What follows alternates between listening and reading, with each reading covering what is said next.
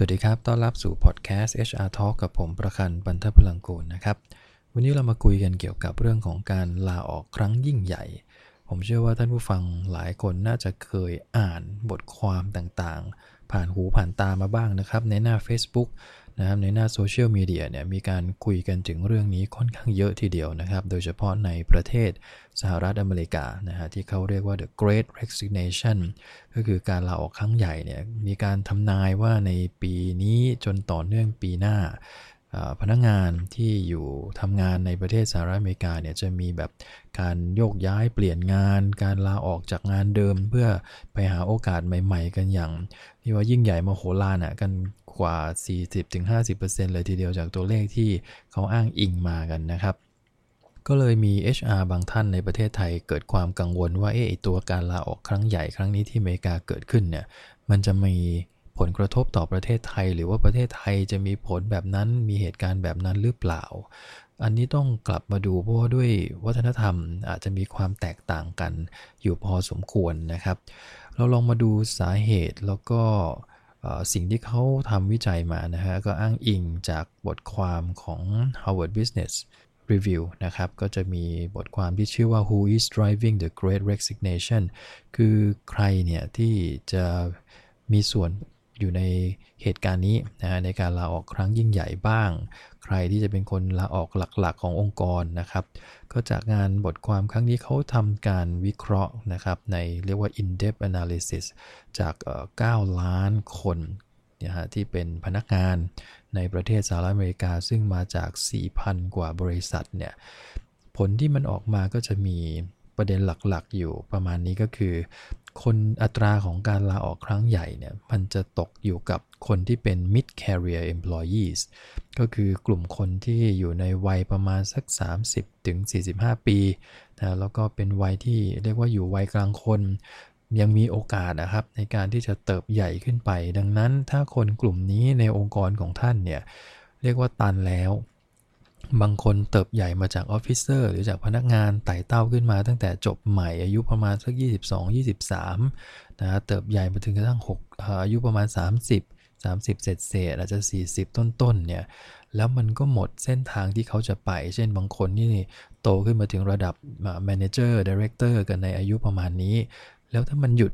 ในแคริเอร์ของเขาในองค์กรของเราแล้วเราก็มั่นใจว่าเขาไปไหนไม่ได้เนี่ยจุดนี้แหละฮะจะเป็นจุดหนึ่งที่ทำให้คนกลุ่มนี้ตัดสินใจเปลี่ยนงานครั้งมโหฬารเลยฮะเพราะเขารู้แล้วว่าถ้าอยู่ตรงนี้อาจจะ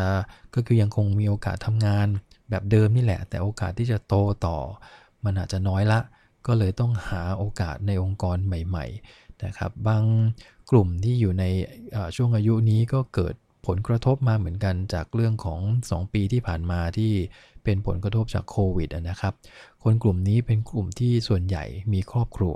นะมีลูกเล็ก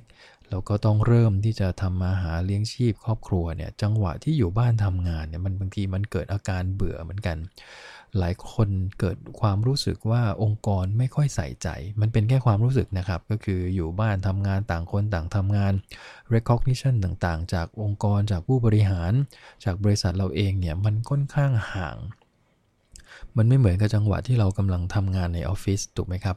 เรานั่งอยู่ในออฟฟิศเจอผู้บริหารทุกวันเดินผ่านไปผ่านมาทักทายกันในลิฟต์บ้างในห้องอาหารบ้างซึ่งมันก็ทำให้เรารู้สึกว่านี่คือ recognition บางอย่างที่เราได้รับในช่วงเวลาที่เราอยู่ในบริษัทแต่พอเราออกมานะครับในช่วงทำงานจากที่บ้านเนี่ยไม่เจอหน้าตาเพื่อนเลยด้วยซ้ำไปมีบางคนก็ยังเล่าให้ฟังเลยนะว่าไอ้แคนทีนที่อยู่ในออฟฟิศเราเนี่ยฮะหรือว่าแท้งน้ำนะแท้งกดน้ำตู้กดน้ำที่อยู่ตรงหลังบ้านหรือหลังออฟฟิศเราเนี่ยมันเป็นสถานที่ที่สามารถจะมาพูดคุยสัพเพเหระต่างๆนานาในแต่ละวันก็คือเดินถือแก้วน้ำมาแล้วก็ไปกดน้ำกินจังหวะที่กดน้ำก็จะมีเพื่อนอีกคนนึงของอีกฝ่ายนึงเดินเข้ามามันก็ทำให้เราได้ทักทายกันพูดคุยกันนะบางทีก็มาเจอเพื่อนสนิทที่อยู่ในที่ทำงานเนี่ยแหละฮะก็คุยกันอย่างออกรถจังหวะนั้นก็คุยไปเรื่อยๆหลังจากนั้นก็แยกย้ายกันไปทำงานคือมันมีจังหวะแบบเนี้ยโมเมนต์แบบเนี้ยหลายๆครั้งใน1 วันมันแต่พอทำงานจากที่บ้านมันไม่มีตรงนี้เลยพอมันไม่มีนานๆเกินไปอะครับประมาณสัก2 ปีนี่ผมว่ามันนานเหมือนกันนะฮะบาง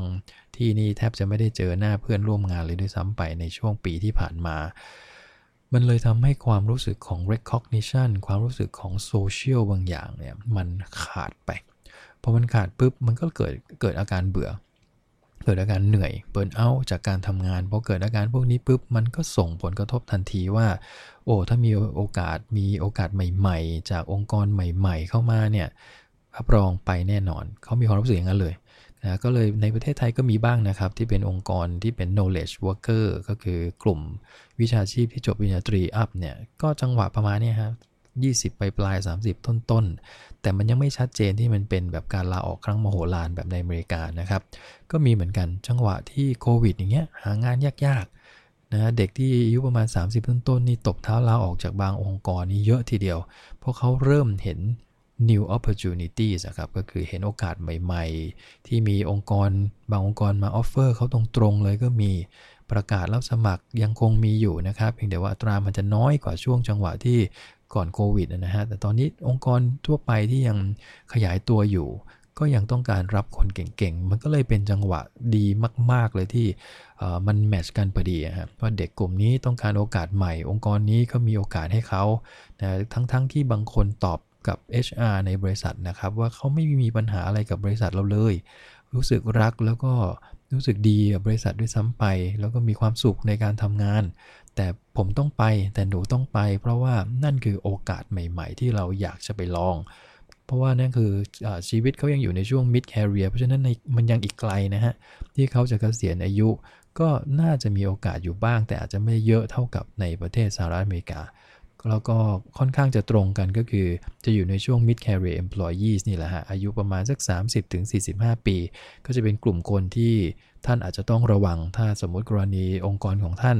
กำลังกังวลว่าจะเกิดเคสแบบนี้กับบริษัทของเราหรือเปล่าเนี่ยก็คนกลุ่มนี้แหละฮะน่าจะเป็นกลุ่มหลักเลยจากงานวิจัยชิ้นนี้นะครับปัจจัยที่2เนี่ยที่จะเกิดการลาออกครั้งใหญ่ที่งานวิจัยของ Harvard Business Review ฉบับนี้เขาเขียนไว้ก็คือจะเกิดสูงหน่อยกับธุรกิจที่เป็น Tech Company กับ Healthcare Industries ก็คืออยู่ในกลุ่มธุรกิจเกี่ยวข้องกับเทคโนโลยีเนี่ยแหละฮะที่มีการเปลี่ยนแปลงเพราะว่าคนกลุ่มนี้เปลี่ยนได้เร็วเทคโนโลยีเนี่ยเดี๋ยวนี้แข่งกันสูงจะตายถูกไหมฮะในประเทศไทยเองก็แข่งกันเพียงแต่เราอาจจะไม่ได้มีเทคโนโลยีที่มันโดดเด่นเป็นผู้คิดค้นแพลตฟอร์มใหม่ๆอาจจะไม่ถึงขนาดนั้นแต่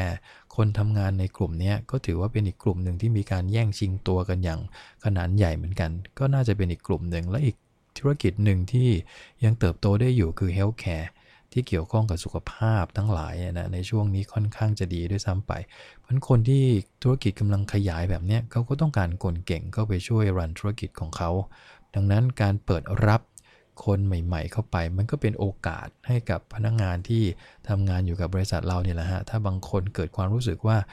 มันก็มีความสุขดีแต่มันไม่มีอะไรใหม่มันไม่มีความท้าทาย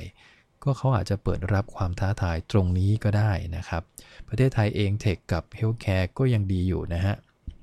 ฉะนั้นถ้าเรามีความกังวลในเรื่องของการลาออกครั้งยิ่งใหญ่ที่จะมากระทบกับบริษัทเราแล้วก็กลัวว่าคนเก่งจะลาออกจริงๆเนี่ยหลักการในการป้องกันก็คือคงต้องเข้าไปคลุกวงในกับพนักงานเหมือนกันนะครับเพราะว่าคนส่วนใหญ่เอาธรรมชาติของคนก็ได้ครับเขาต้องการ recognition จริงๆต้องการความใส่ใจต้องการที่จะให้ได้รับการยอมรับว่าเขาก็ยังมีตัวตนอยู่คือไม่ใช่หายเงียบกริบไปไม่มีการพูดคุยอะไรเลยแบบนี้ก็มันก็อาจจะทำให้เขาเกิดความรู้สึกได้เหมือนกันก็ต้องหาปัญหาให้เจอหาปัญหาให้เจอว่าตอนนี้สาเหตุมันคืออะไรสำหรับคนกลุ่มที่เป็น mid career มีไหมที่เป็น talent ของเราที่กำลังจะออกไปมีสัญญาณบางอย่างบอกมาหรือเปล่าเช่นเริ่มที่จะไม่ค่อยคิดอะไรละเริ่มที่จะรู้สึกเฉยๆกับการทำงาน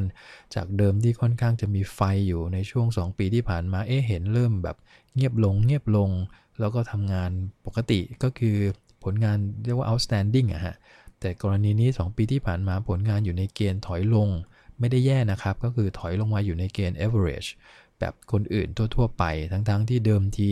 นายคนนี้นี่แสดงออกซึ่งความชัดเจนมากว่าผลงานโดดเด่นสัญญาณพวกนี้ครับหรือไม่ก็พฤติกรรมบางอย่างที่เคยแสดงความเห็นเคยเป็นโต้โผเคยเป็นตัวอย่างที่ดีกับกลายเป็นว่า2 ปีที่ผ่านมาเริ่มชะลอเริ่มไม่มีเหตุการณ์หรือพฤติกรรมเหล่านั้นเกิดขึ้นนั่นแหละท่านต้องเล็งให้ดีๆนะครับคนกลุ่มนี้แหละอาจจะ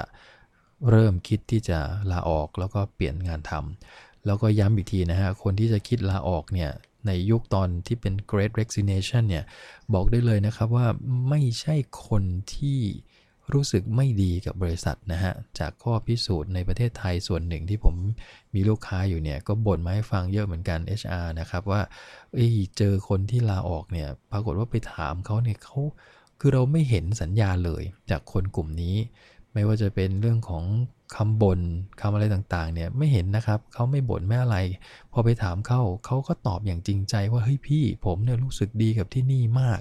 ที่นี่ให้ผมได้เยอะแยะนะฮะค่าจ้างเงินเดือนสวัสดิการนี่ผมแฮปปี้สุดๆเลยแต่สิ่งเดียวที่ผมต้องการก็คือผมต้องการอยากลองอนาคตใหม่ๆอยากลองโอกาสใหม่ๆที่มันเปิดเข้ามามากกว่านะเพราะชีวิตผมอายุแค่เพียง30ต้นๆเองเนี่ยเรายังมีอีกตั้งเยอะกว่าจะ60ดังนั้นผมขอไปทดลองโอกาสใหม่ๆแล้วกันก็จะเป็นคนกลุ่มนี้แหละฮะที่จะไปเพราะฉะนั้นถ้าคนนี้เป็น talent ของท่านคงต้องคุยให้ดีนะครับหรือกรณีถ้าเราห้ามไม่ได้จริงๆจังหวะนี้ระบบการพัฒนาคนผมว่าสำคัญนะครับคงต้องเติมเต็มในจุดที่ท่านคิดว่าคนจะไปเนี่ยมีตัวตายตัวแทนไหมเวลาเขาไปจะมีปัญหากับการทำงานความต่อเนื่องของงานหรือเปล่าถ้ามีท่านก็ต้องพัฒนาสร้างคนแทนขึ้นมาและอีกจุดหนึ่งที่อาจจะเปิดโอกาสให้คนที่ตัดสินใจออกไปเนี่ยนะครับว่าถ้าคุณไปแล้วไม่ตรงกับโอกาสไม่ตรงกับสิ่งที่คุณต้องการเราอ้าแขนรับคุณกลับมาเสมอเนี่ยอาจจะต้องคุยกับเขานะครับเพราะในยุคนี้ไม่ผิดอยู่แล้วที่เราจะรับคนที่เคยเป็นพนักงานดีเด่นของเราแล้วเขาออกไปไขว่คว้าหาโอกาสใหม่หลังจากนั้นเขารู้แล้วว่าที่นี่เป็นที่ที่ดีที่สุดสำหรับเขาแล้วล่ะแล้วเขาก็จะขอโอกาสกลับมาเนี่ยผมว่าถ้าไม่ได้มีประเด็นอะไรในแง่ของการทำงานเนี่ยนะฮะมันไม่ผิดนะครับที่รับคนเก่งคนเดิมกลับเข้าทำงานดีด้วยซ้ำเพราะเขารู้จักองค์กรเราอยู่แล้วเขารู้จักวัฒนธรรมรู้จักระบบการทำงานแต่มันก็จะทำให้การเชื่อมต่อการทำงานง่ายขึ้นดีไม่ดีประสบการณ์ที่เขาออกไปหามาเนี่ยอาจจะเป็นประโยชน์สำหรับการทำงานในองค์กรของเราในอนาคตก็ได้เพราะฉะนั้นในแง่ของการลาออกครั้งใหญ่ผมว่า